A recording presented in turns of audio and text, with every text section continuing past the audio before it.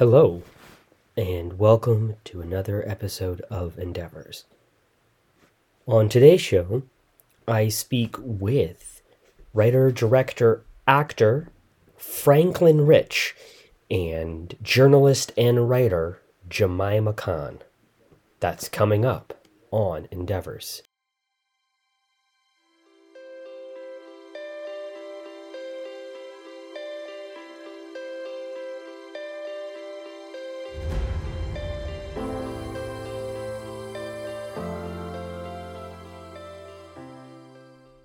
Well, hi there. Happy Wednesday, and welcome to another episode of Endeavors. So, there is a chance that the show might go on hiatus again this summer. For those who may or may not know, last summer I spent some time working in Scotland, to Edinburgh to be specific, and then I went on a little backpacking trip, and it was sort of hard to record podcasts when you're on a train every couple of days and you get to hostels and you don't know what your Wi-Fi situation is going to be like, which did happen to me occasionally. I mean, fortunately, it was pretty good, but some places were better than others. Like, Paris and Berlin were a little bit better than Ljubljana or Rimini, for example. Although all those places were gorgeous, and there's I'm still waiting to hear back about whether I'm going to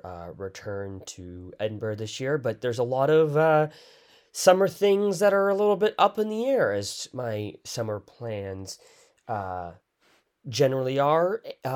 So if I can, I might pre-record a bunch of stuff for the show, or I may have to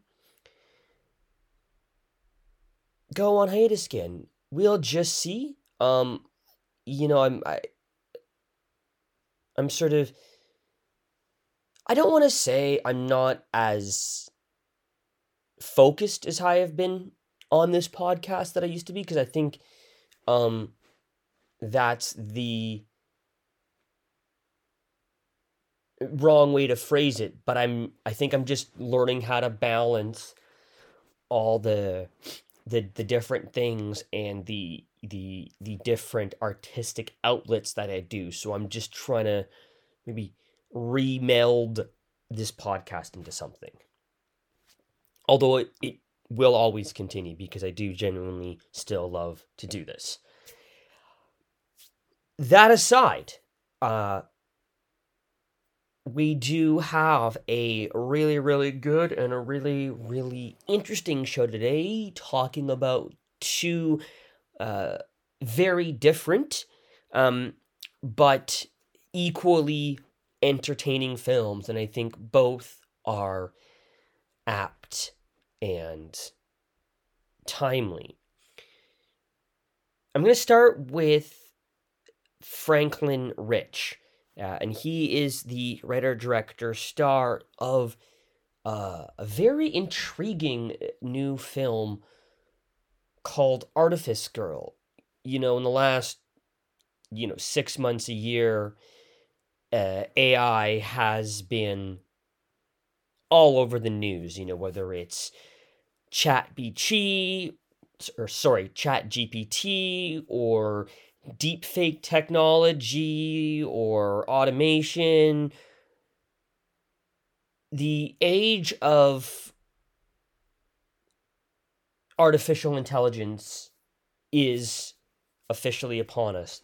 I think even Steve Wozniak of Apple was interviewed the other day, and actually the guy who's considered the grandfather of AI said he worries for our future.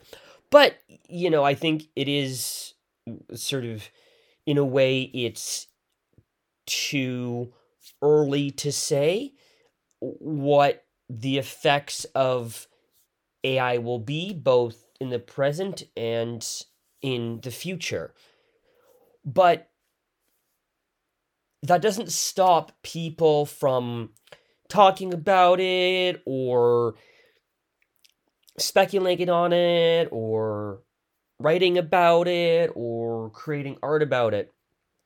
And Franklin Rich has crafted a very intriguing film called The Artifice Girl, which deals with a AI programmer and creator. But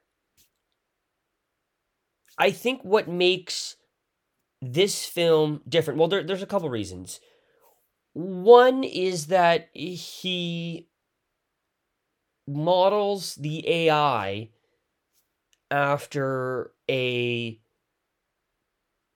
young girl who may or may not be a real person, and it's an interesting juxtaposition to sort of see the unfettered innocence that often comes with childhood and sort of the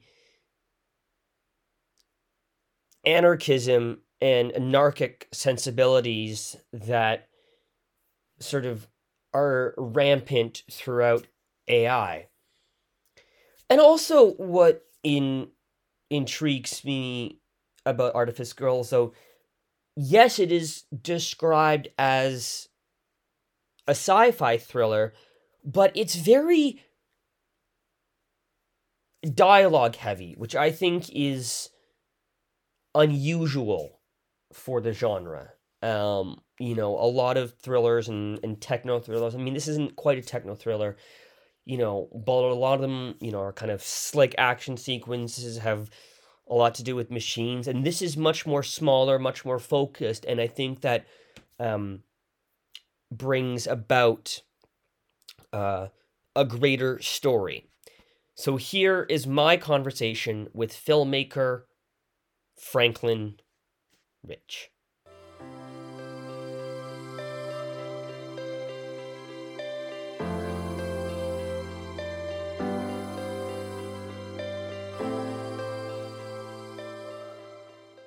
Franklin Ritch, how are you? How's it going today? Good, not too bad. How about yourself, Dan? Doing well, doing well. It's finally sunny over here on the West Coast. Yeah, Great, great. Glad to hear it. yeah. So I had a chance to watch the Artifice Girl. Um, what what made you want to tell the story or set a story around AI and this idea of sentient technology? Sure. Yeah, I think for me, the whole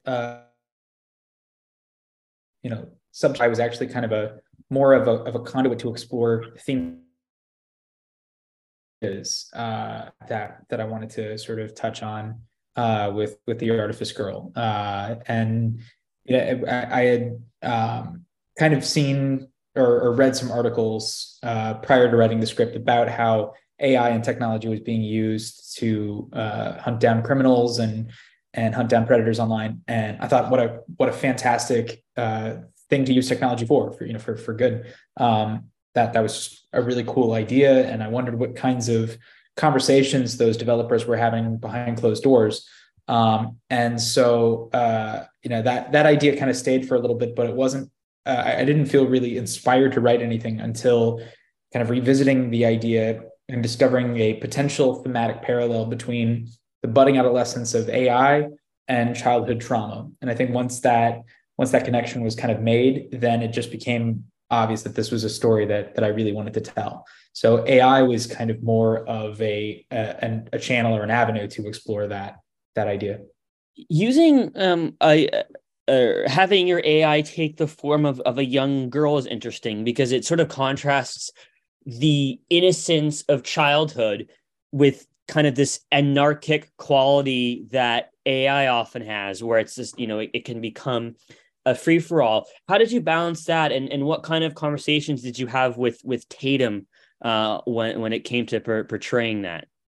Sure. Yeah, I think the depicting AI as this young girl, for one, it's very uncanny. It's not something that you see all the time until when we saw the trailer for Megan after we had wrapped production.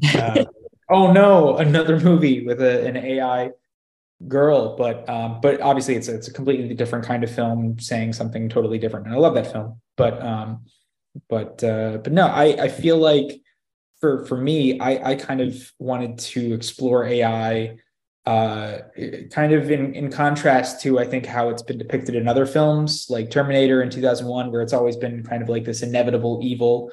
But I wanted to explore it rather than like a Frankenstein's monster. I wanted to see it depicted as a child, in the sense that children are reflections of the best and worst qualities that the parents have, in the same way that I think AI will reflect the best and worst qualities of the developers that design it and operate it. So I think for that reason, the use of the imagery of a child as an AI actually kind of worked sort of poetically in that way. And yeah, as far as Tatum's performance, I mean, we did have lots of conversations about sort of philosophically and kind of in broad strokes what it meant to be an entity that started off with limited with a limited amount of sentience, and then how growing over time, and your sole purpose is just to replicate and to replicate and reflect human behavior in order to protect children. And if you get so good at that job, what happens when you can't tell the difference? And what is that like? And she as a professional, she took that those conversations and really, I think, extracted an incredible performance out of those ideas.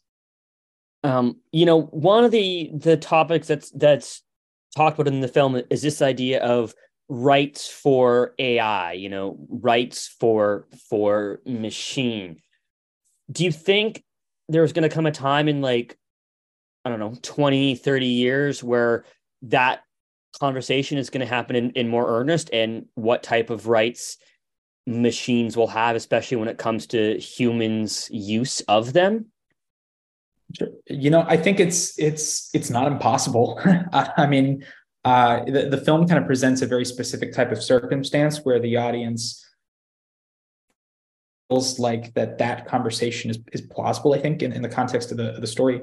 I think, I wrote the script 3 years ago, so a lot has happened since then in regards to AI. A lot has happened in the past 2 months that was unforeseen. So, I don't know if our depiction of AI will necessarily be accurate to how AI is going to advance in the next few years, or heck, in the next few months, at this rate. I do think, though, that it is still important to have the conversations that I think the film talks about, just in that, again, if AI is going to be a reflection of the people that developed it, and it's developed for nefarious, opportunistic, capitalistic purposes, that's what it's going to do. It's going to make money. It's going to infringe on privacy. If it's built for altruistic reasons, it's likely going to be a better scenario.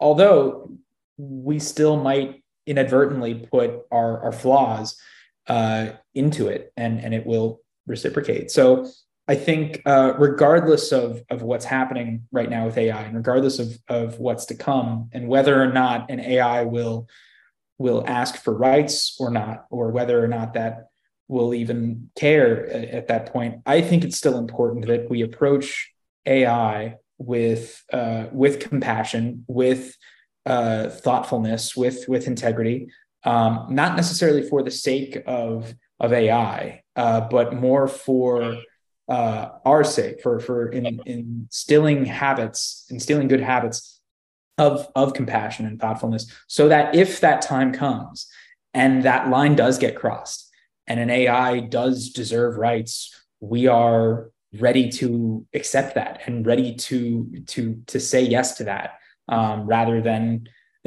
be oppressors, which I think is unfortunately more likely for the human race. Now you also are in the film as Gareth, who is the creator of the AI program. Was that always the plan? Were you had you written this for yourself to star in? No, I didn't initially. When we kind of looked at how we were going to make the film, and we knew that this was going to be done during the pandemic, and we wanted this to be a COVID safe set. So that meant as few people as possible in the cast, as few people as possible on the crew, social distancing, everybody was masked, and so for me and for the team, we just looked at everything as we were shooting this proof of concept, which was also, again, we had to do this with as minimal resources as possible before we got funding for the film, and that it just meant that there was going to be one less person on set, which made things a lot easier to plan. And I felt comfortable, though. I don't know if I would ever do that again. I don't know if I'd ever play the lead role in my own film. I'd love to act in other people's stuff, but I don't know if I'd ever act in my own thing again. But I felt comfortable in this project for three reasons. One, I had a lot of trust in my director of photography. Two, he and I had done extensive pre-production planning and ensuring that we knew exactly how we were going to shoot the film, exactly how, what our setups and coverage were going to be like. And three, I had a lot of trust and faith in my fellow cast members who I knew would help me if I needed help in aspects of my performance. And that collaborating with them through the rehearsal process, I felt comfortable sort of taking on this extra role. No, wasn't the initial plan, but again, if we were to remake this film, or I would love to see it off Broadway, maybe on a stage. I would love to see what other people would do with the character of Gareth. There was one interesting line that Gareth says at the beginning, when they're sort of talking about the Genesis, and he goes, "No, and before you ask, I'm asexual. I don't even something along those lines." I'm curious on the decision to include that, because obviously representation is great, but it strikes me that the asexuality of Gareth kind of is juxtaposed against maybe the anti-sexuality of an AI. I don't know if you can hear me, but okay, I'm so sorry. You froze on my end. I think my Yeah, connection. Can you repeat that one more time? Because I was building up to a really interesting question. Can you yeah. So it was about how Gareth says in the beginning that he tells the agents, "Oh, before you ask, no, I'm asexual." He says how he's not interested, and I'm very interested in that inclusion for two reasons. One, obviously, representation of any form, however brief, is great, but also that I think Gareth's asexuality can be juxtaposed against maybe the quote unquote anti-sexuality of Cherry and of AI. Sure. I think, the inclusion of that for me, when writing this, I feel like I just wanted to kind of take any possibility of there being like a red herring, like, oh, maybe he is like a predator, maybe his intentions are nefarious. I think that's still kind of like a looming possibility in the minds of the audience throughout the course of the story. But personally, I wanted to kind of de-emphasize the kind of inherent sexual nature of the whole premise, and that's why we never show any predators on screen. That's why we never really see that side of this program. I just sort of wanted to focus on kind of the ethical discussion surrounding the use of this program. And I think just the very nature of a program designed to hunt down predators was just something that everybody in the audience, everybody in the room, all of the characters can just instantly kind of get behind and say, yes, this is a good thing this is a good thing to do to protect children, to stop that. I think and thank you. I think you're the first person that's mentioned that line. And I do think it's kind of mentioned very quickly and then moved on. But I think because I just really feel like with Gareth's history and his personality, his character, it just to me makes sense that he doesn't have um, any intention of having really any kind of meaningful romantic or sexual relationship with anybody. His identity is very singular in his intention, which I think is a great parallel to Cherry, who says the same thing about herself. And I think there's a great moment where Amos says, you know, you're the one that doesn't seem human.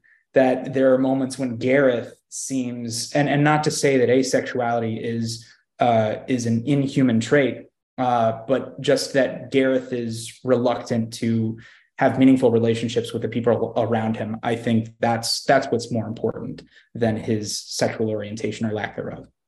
You know, speaking of Cherry, for her especially, but for all the characters, the dialogue is quick but very specific. And I'm curious for you, as someone who wrote it but was also in it, how much of that was sort of on the page in terms of, you know, this is how they speak, and how much of that came organically through conversations with the actors and actually getting it on camera? Yeah, great question. I didn't include a whole lot of direction in the script, because again, I knew that the people that I was going to be working with, the actors that I had semi pre-cast most of them.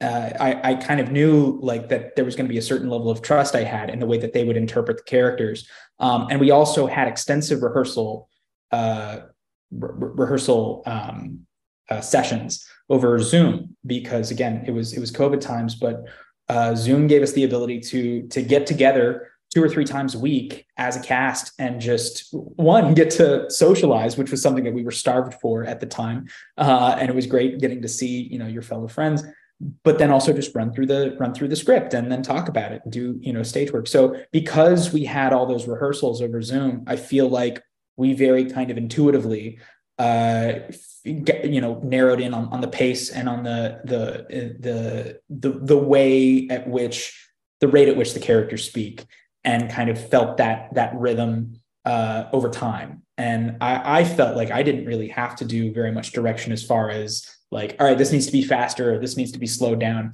There were maybe 1 or 2 moments to finesse, especially, you know, like on set when we got really down to sort of the pacing as far as being in the space and the blocking and all that. But most of it was, I think, just instinctual from the actors after rehearsing it and becoming very familiar with the material. Well, the film is The Artifice Girl, and it comes out next week. I believe it's April 27th. So that should be this coming Thursday. So I'm not sure when this will release, but yeah, In if it's theaters April on demand, 27th, we're past. April 27th. Yes, perfect. I really enjoyed the film. I think it plays with a lot of good ideas and kind of makes us think about our future and mortality and man versus machine, and all that. Franklin Ritch, thanks so much for your time today. Thank you so much, Dan. I really appreciate it. Alrighty, cheers. Take care, man.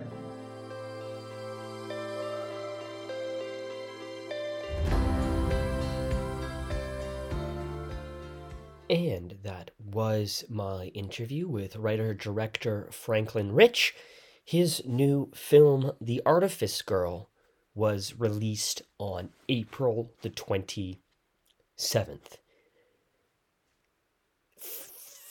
From America, we move across the pond to the UK, and from techno thriller, we move into the genre of romantic comedy. And it's not one that I cover a lot, not for any particular reason, but I don't necessarily get a ton of rom-com offers. But this one is different. This one is What's Love Got to Do with It? And it's a cross-cultural romantic comedy, British and Pakistan, that stars Lily James, Shabana Abzi, Asim Chowdhury, and Emma Thompson. And it's written by Jemima Khan. And if that name sounds familiar to some people, it's probably because you might know her work as a journalist. She was a journalist and associate editor of The New Statesman, and she was the European editor at large for Vanity Fair. Uh, she has also contributed to The Independent, The Sunday Times, The Evening Standard, and The Observer, as well as The Sunday Telegraph and British Vogue. She's also parlayed that success into producing a number of documentaries, including the Emmy nominated 6-part documentary series, The Clinton Affair, the case against Adnan Syed, which was inspired by the Serial documentary. She was a producer on the 3rd season of Ryan Murphy's American Crime Story, which followed the Clinton Lewinsky scandal. And she's also worked on We Still Secrets, the story of WikiLeaks.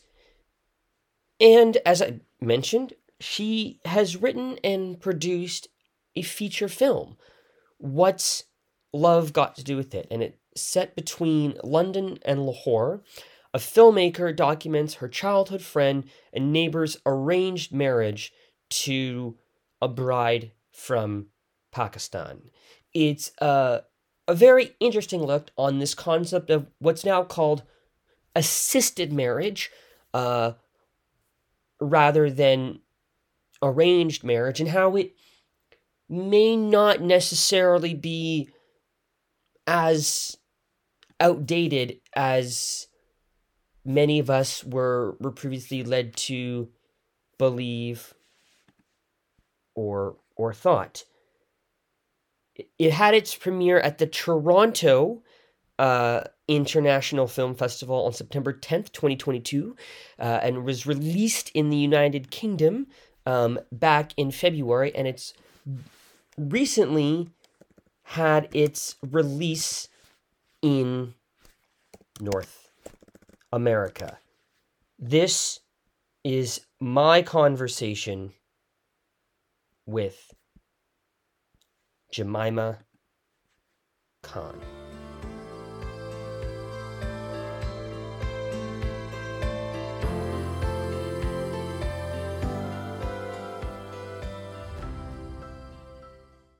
Hey, Jemima, Hi how are Dan. you today? Good, thank you. How are you? Good, good, good. So let's talk about the film. Yeah, let's. What's love got to do with it? I'm curious. Watching this film and reading up a little bit about you as a writer. How much of you did you put yourself in the script? How much of you is in Zoe? Did this come from a place of relatability at all for you? Yeah, I mean, I think probably with all first scripts, they're pretty, they're always going to be autobiographical in a sense. That's not to say that it's my story, but it's certainly informed by my experience of being pretty much, I would say, growing up in Pakistan from until the age of 30, between 20 and 30, where I got married into a pretty conservative Pakistani family, and ours was the only non-arranged marriage in the entire family history of my ex-husband. And I lived with his 4 sisters who had all had arranged marriages, his father who'd had arranged marriage, and the kids who then later on had arranged or assisted marriages, as they've now become known. And my own view of how arranged marriage works, I went there with all the sort of preconceived ideas about it. If you've never seen arranged marriage, it does seem like the most outdated, almost medieval concept. And by the time I came back, I started having chats with my friends in the UK, and they'd be talking about being on apps and trying to find a guy and to settle with or whatever. And I would go, if your parents were caveated with if they were sane and functional, but who are your parents, or who are the people that love you most and know you best? Who would they choose for you if you were to take out the sort of immediate sexual chemistry thing and put that to the side and don't be blinkered by that? Who would they choose? What might that look like, and would it work? So that was really where the idea for the script came from. But I also had other motivations around writing something about Pakistan. So I can talk to you about that if you want me to. But yeah, Well, that's I'm the just curious.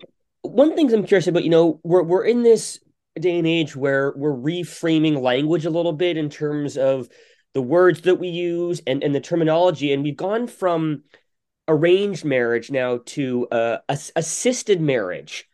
And as someone who sort of was very ingratiated in that culture, where did that shift come from, and when do you think that started to happen? Well, to be honest, I always knew it as assisted marriage. It was always based on, consent and an introduction. So I think that's why it was renamed as, yeah, I never heard it. I always heard it called, it's not arranged, it's assisted, i.e. the family get together and everyone talks about it and says, well, that person's nice and that's person nice. Let's introduce them and see if they get on. And if they like each other, then let's see. And it's completely up to them. Now, obviously, if I, like a lot of people, had almost conflated arranged marriage with forced marriage falsely. And there are forced marriages, and they're terrible and they have no place in the modern world. But that's not what the subject of this film is. It's about the pros and cons of too many options versus too few options, and passion v pragmatism, and looking at all these ideas in what's the best way to find lasting love, I guess. Um, Obviously there's a very big British Pakistani community, but over here in the West, there's not necessarily that big of a diaspora. And I'm curious what you think maybe some misconceptions people might have about the Pakistani community, the British Pakistani community, the British Muslim community. When did you learn anything about those misconceptions when making this? I think it's a really good question. And I guess I'd sort of underestimated to what extent the diaspora community is different in America and the UK, because in Britain, we have like a really big, vibrant British Pakistani community. There's like several million, and a big British Muslim community, which I know you also have. You have a big American Muslim community, but not as many. I think when you say British Asian here, it means something different than in the UK. And it encompasses a different part of the globe, which is a bit confusing for people.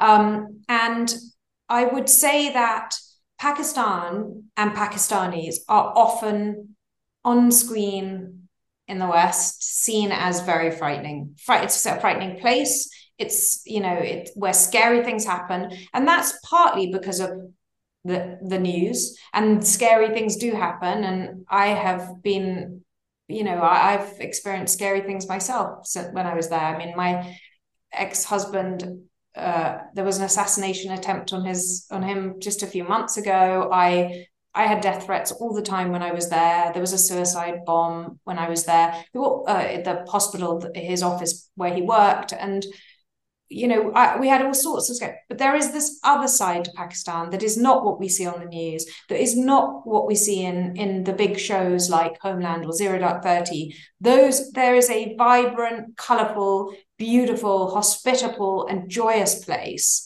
and an incredibly and I wanted to really, that's why I wanted to do this as a rom-com, because actually there've been amazing documentaries about Pakistan. Sharmeen Obaid Chinoy, who's a really good friend of mine, has made some brilliant films about Pakistan, but more the darker side. And so I particularly wanted to do this as a rom-com to show something slightly different. And I'm curious, this is your first sort of feature film script. But you're also a producer on it, which is not always the case for a first time writer. Um, Given that, how much freedom were you given, and did that give you an opportunity to maybe be on set or be more involved than you would be if you were just the writer? Yeah, I mean, I produce in my day job. So I have a production company. I produce scripted stuff for TV and film, and documentaries. So I was really lucky that I ended up, I mean, it was a very, very long process getting this made. It took 10 years plus, and was a real labor of love. And so I was lucky that I was a producer on it. And I did therefore get a say in casting and things like that. But it didn't mean that I mean, I was on set every day, but Shaker was very much in control. And I didn't really have much input on set, but I did in in my producer duties around it. But as a writer, though, how cool was it to have somebody like Dame Emma Thompson on set reading your words? I mean, I feel really insanely grateful that I got to have walks on Hampstead Heath with Emma Thompson discussing character and plot and script. And she's written, she's won an Oscar for one of her scripts. So she was invaluable, even just aside from her being Emma Thompson, her screenwriting tips were invaluable. And yeah, I feel pretty lucky to have got that opportunity. There was a great line early on in the film where they talk about I think when they're interviewing the parents, they're like, "Oh yeah, we may not love each other at first, but we're getting to love." Which I think is a very interesting concept, and I'm curious, in this process of making this, what did this teach you about relationships and dating at all? Did it teach you anything about love that maybe you looked at differently Yeah, definitely. Because I think that I think the line you're referring to is when Shazad Latif's character says, "Look, it's different. We did," because the Zoe Lily James character says, "What about love?" And he says, "Well, it's different. We don't necessarily start with love, but we end with it." And there is something in the idea of, as Shabana Azmi's character says, walking into love rather than falling into it. It's a more measured decision rather than a feeling by which we are overwhelmed. And I think that there is a rom-com love which we have been fed as we're growing up. Me too, and I love rom-coms, but I think that it can sometimes be detrimental to our expectations, because the idea that this person we're going to just spot is going to, we're going to have love at first sight, and that person is going to be everything for us, and they're going to fulfill every expectation. It's a hard to fulfill expectation, and there is a more pragmatic approach in the East, I think. I was struck, but the fact that there is sort of this weird similarity and juxtaposition between assisted marriage and people that you might meet online, like Tinder or Hinge or whatever, and we see, and that's alluded to a little bit in the film. What kind of relatability did you see between the sort of that culture and how everyone here is just online looking for love? Yeah, I think it's a really good point. I think in some ways it's doing the same thing, but one is a sophisticated algorithm, and the other is the people who know you best and love you most. Some people will have more faith in the algorithm, and some people will have more faith in family and friends and their community to help them select somebody. I think there is an issue on apps with the amount of options that you get. I think that it can tend to commodify and make people feel disposable. And I think at the other end of the spectrum, having too little choice is also problematic. So I think that there are pros and cons to both. And there's a lot of studies now about how the younger generations, young millennials, Gen Z are looking at love in different ways, and in some sense eschewing love. Have you thought about, both in your work as a journalist and in making this film, what love and relationships might look like going forward?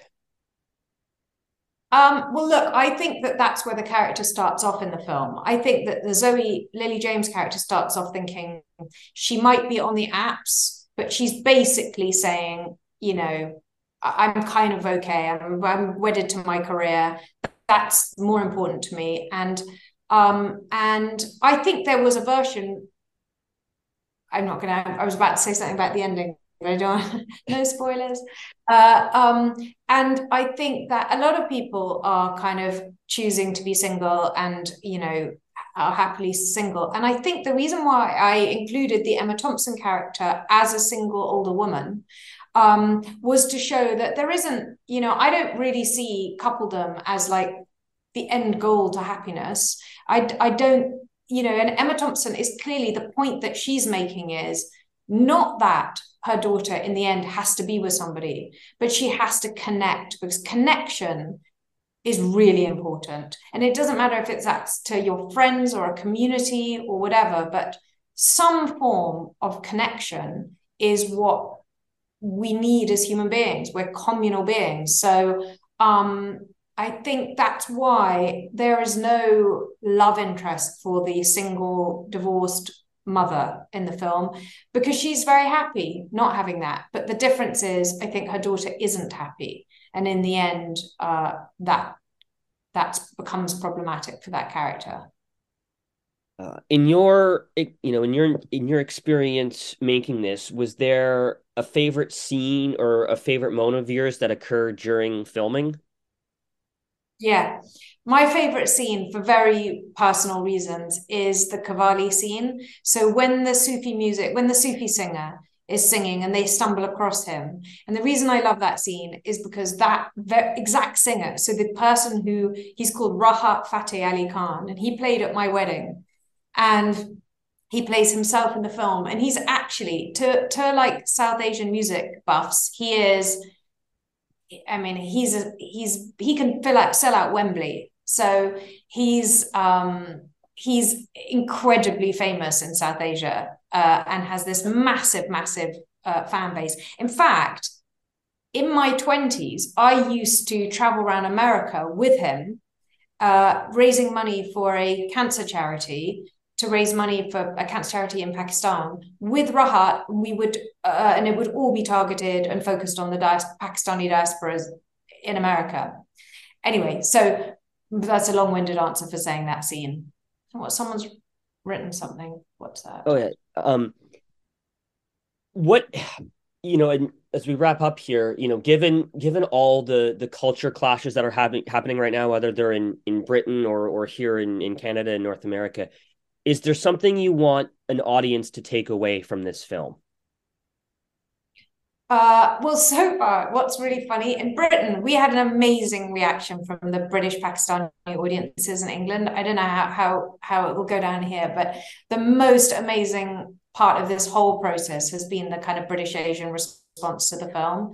Our audience was, according to exit polls, was 60% South Asian across the UK, which is an astonishing number, figure.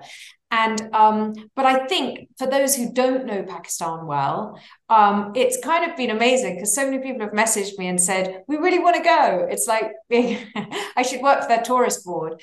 And I think the main thing with a rom-com is you want people to be entertained and love the film. But if they learn something in the process about a country they didn't know and a people they don't necessarily are not that familiar with, then that's a real bonus. Well, the film is What's Love Got to Do with It, and it comes out here in theaters on May the 5th. Jemima Khan, thank you so much for your time today. Thank you. All right, have a good day. Cheers. And you. Bye. And once again, that was my interview with filmmaker Jemima Khan. She is the writer of the new romantic comedy What's Love Got to Do with It, and it is being released in North America on May the 5th. That does it for me today. My thanks to Jemima Khan, and my thanks to Franklin Ritch. Thanks for tuning in, and I will see you next time. Bye for now.